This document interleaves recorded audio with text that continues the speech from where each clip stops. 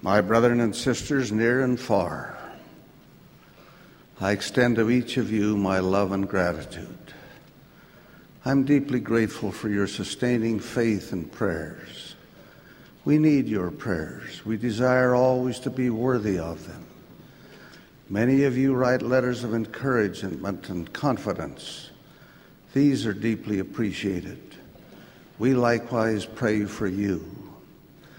A few days ago, there came to my office a man from Las Vegas, Nevada. His wife and married daughter were with him. When he had accomplished the purpose of his visit, the younger woman asked if I would accept something from her 13-year-old daughter. She unwrapped a painting of two butterflies around a flowering shrub. The mother explained that her daughter had been struck by a car in a terrible accident when she was 4 years of age. Her body was badly broken. She was left paralyzed from the shoulders down, quadriplegic without the use of arms or legs. She had painted this picture holding a brush between her teeth and moving her head. As I listened to that story, the painting grew in beauty and value before my eyes. It became more than a portrayal of butterflies.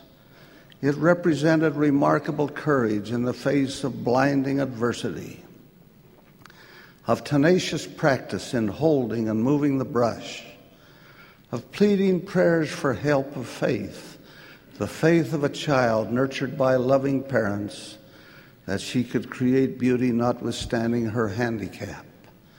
Some might say that this is not a masterpiece.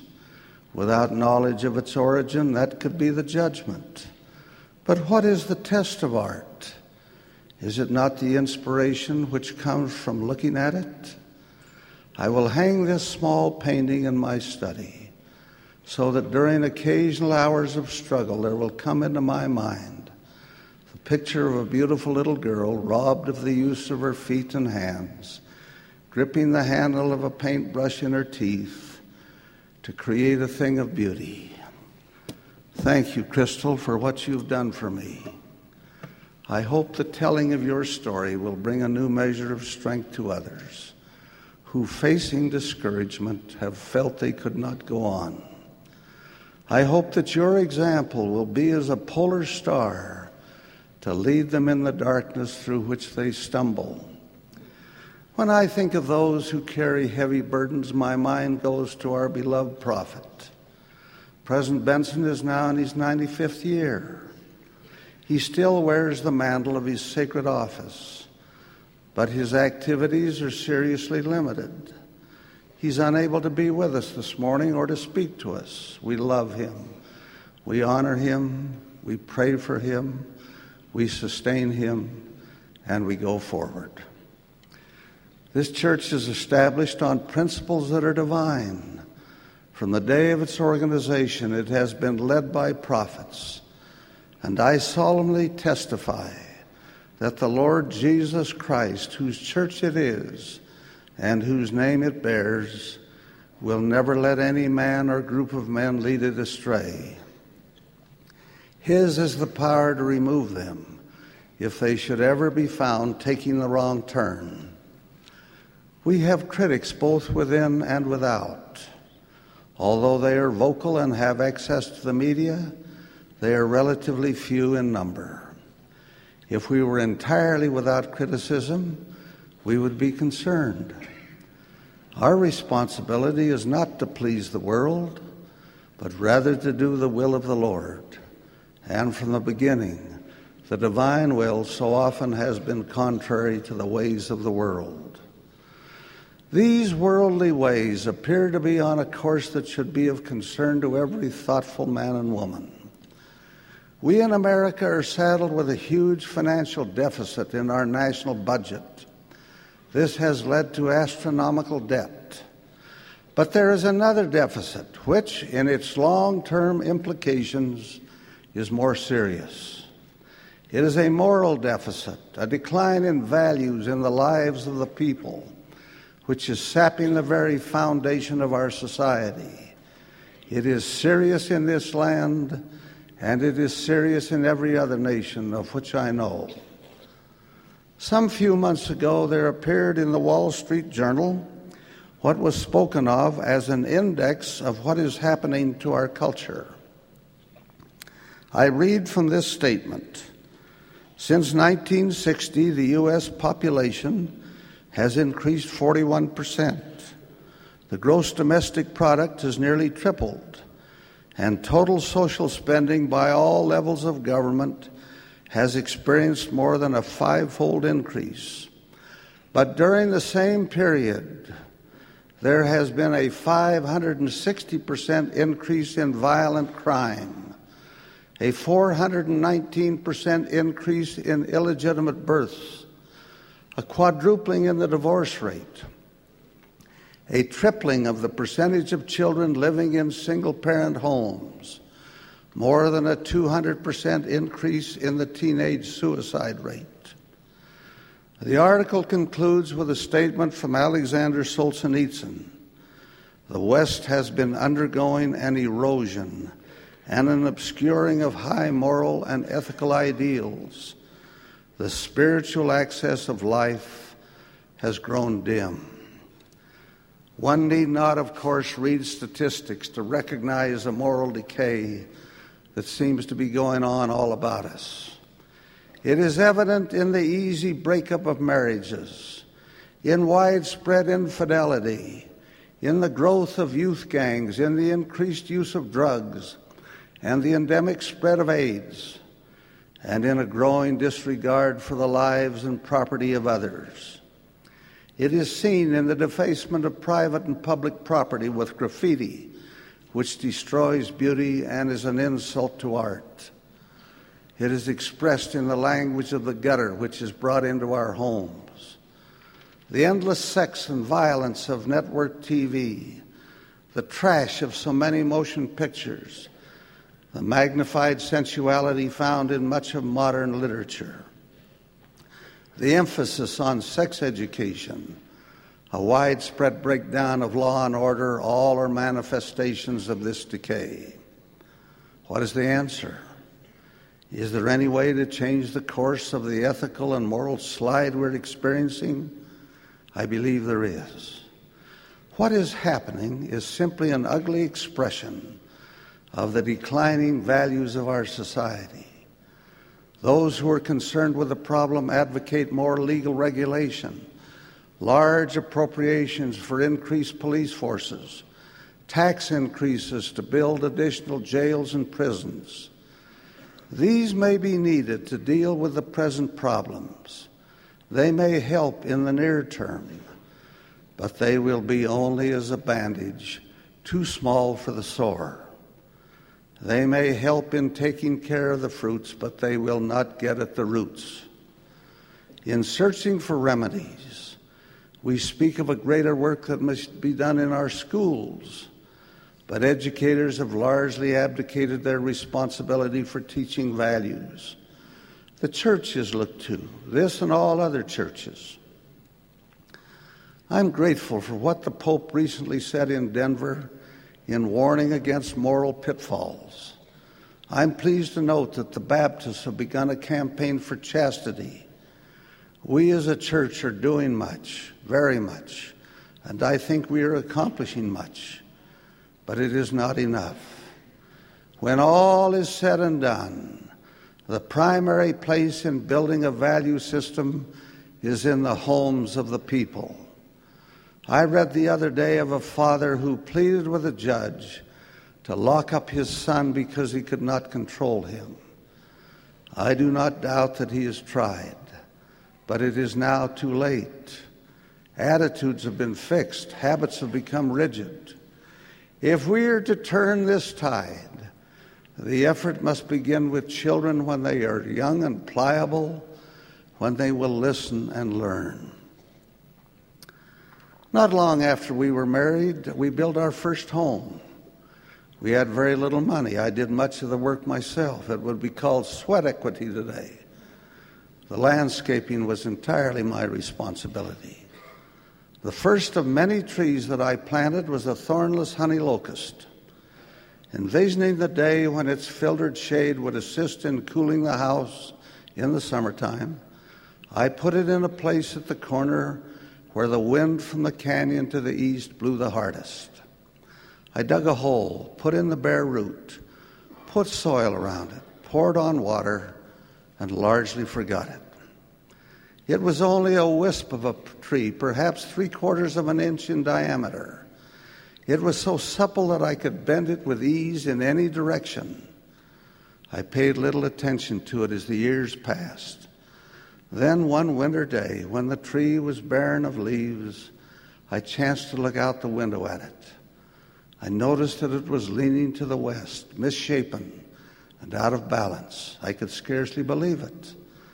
I went out and braced myself against it as if to push it upright. But the trunk was now nearly a foot in diameter. My strength was as nothing against it. I took from my tool shed a block and tackle. Attaching one end of the tree and another to a well-set post, I pulled the rope. The pulleys moved a little, and the trunk of the tree trembled slightly. But that was all. It seemed to say, "You can't straighten me. It's too late. I've grown this way because of your neglect, and I will not bend."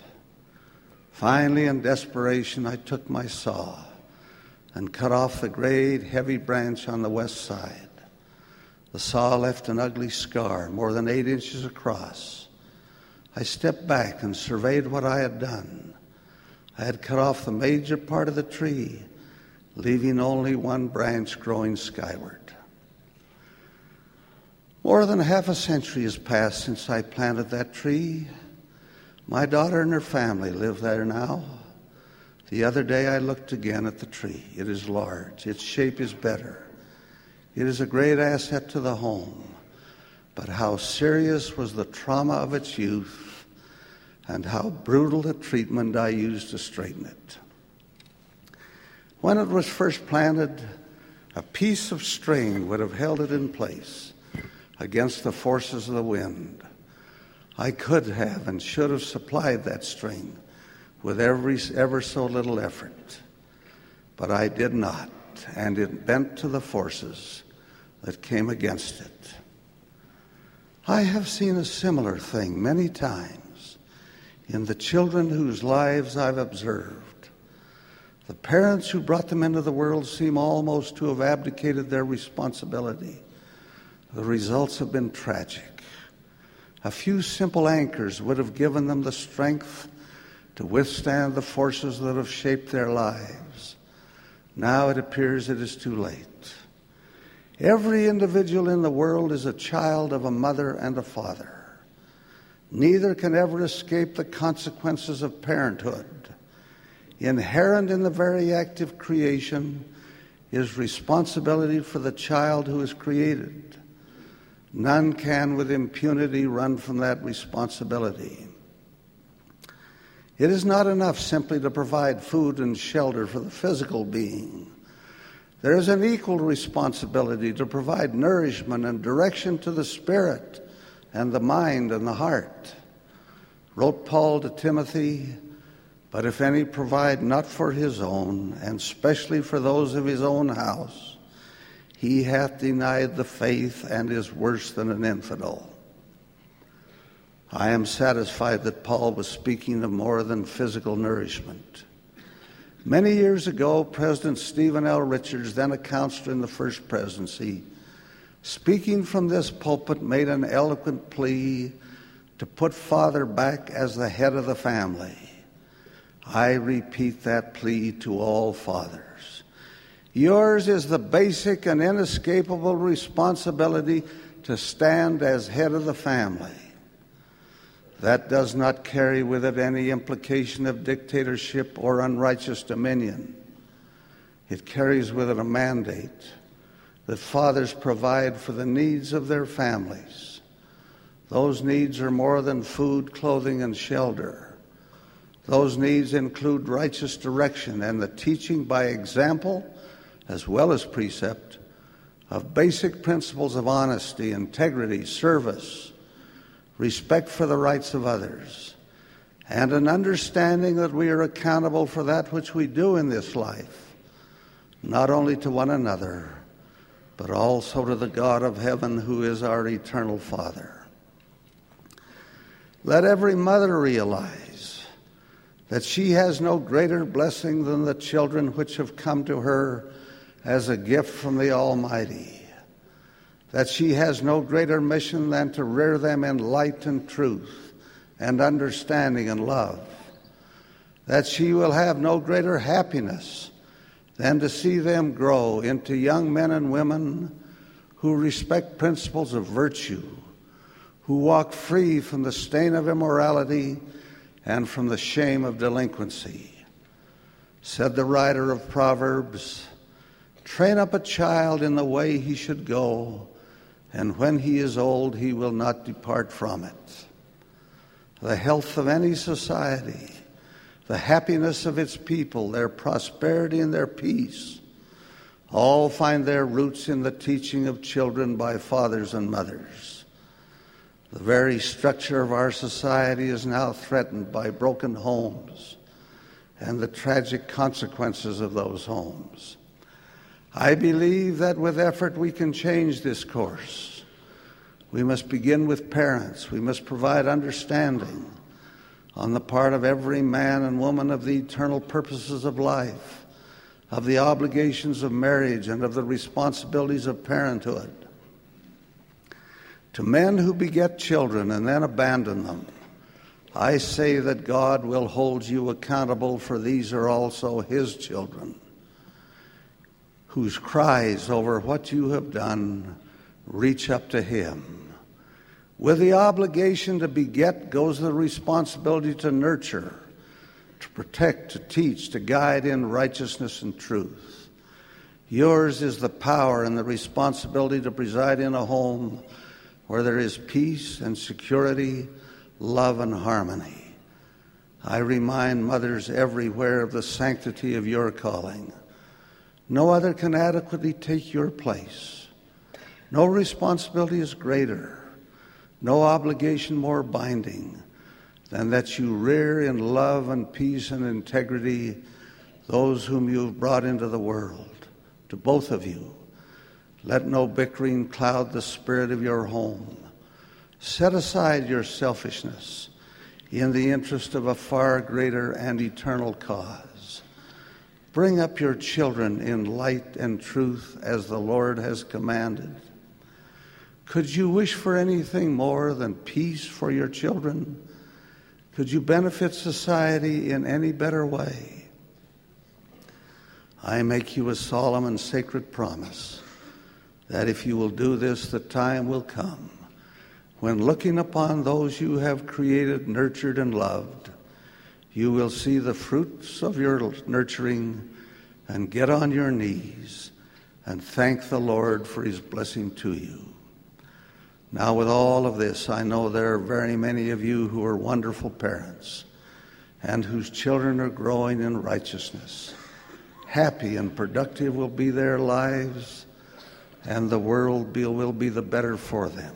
I thank you and most warmly congratulate you. Surely you are fortunate, but there are others, too many among our own, whose children, to quote the Revelation, are growing up in wickedness, and who seek not the riches of eternity, but their eyes are full of greediness. To these I make my appeal. It may not be easy. It may be fraught with disappointment and challenge. It will require courage and patience. I remind you of the faith and determination of the 13-year-old girl who, holding a paintbrush in her teeth, created the painting I showed you earlier. Love can make the difference. Love generously given in childhood and reaching through the awkward years of youth. It will do what money lavished on children will never do. And patience, with a bridling of the tongue and self-mastery over anger. The writer of Proverbs declared, "A soft answer turneth away wrath," and encouragement that is quick to compliment and slow to criticize. These with prayers will accomplish wonders. You cannot expect to do it alone. You need heaven's help in rearing heaven's child, your child who is also the child of his or her heavenly Father. O God, our eternal Father, bless the parents to teach with love and patience and encouragement those who are most precious, the children who have come from Thee, that together they might be safeguarded and directed for good, and in the process of growth, bring blessings to the world of which they will be a part. I pray in the name of Jesus Christ.